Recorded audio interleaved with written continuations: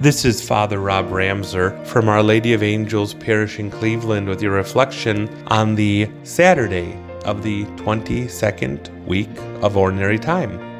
This Gospel from St. Luke is so wonderful. It's a short passage today, only 5 verses. Jesus and his disciples were going through a field of grain on a Sabbath and picking the heads of grain and eating them. They were hungry. Pharisees saw him and, we got him. You're doing something unlawful.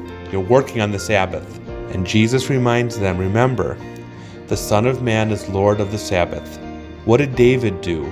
He took the bread of offering, which only the priest could eat, and ate it and shared it with his companions when they were hungry on the Sabbath. If the king of Israel did that, could they not take that grain, break it, and eat it?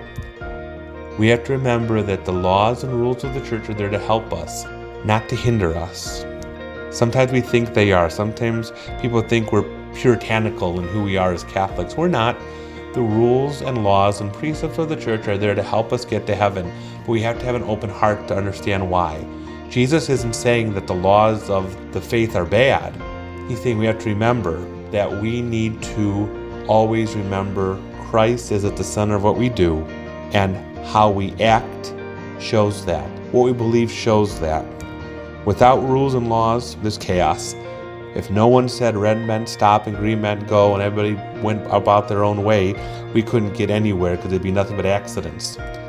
Jesus is Lord not only of the Sabbath but of our hearts. Let's have open hearts to hear Him, hear His law, hear His decree, that no one comes to the Father except through Him.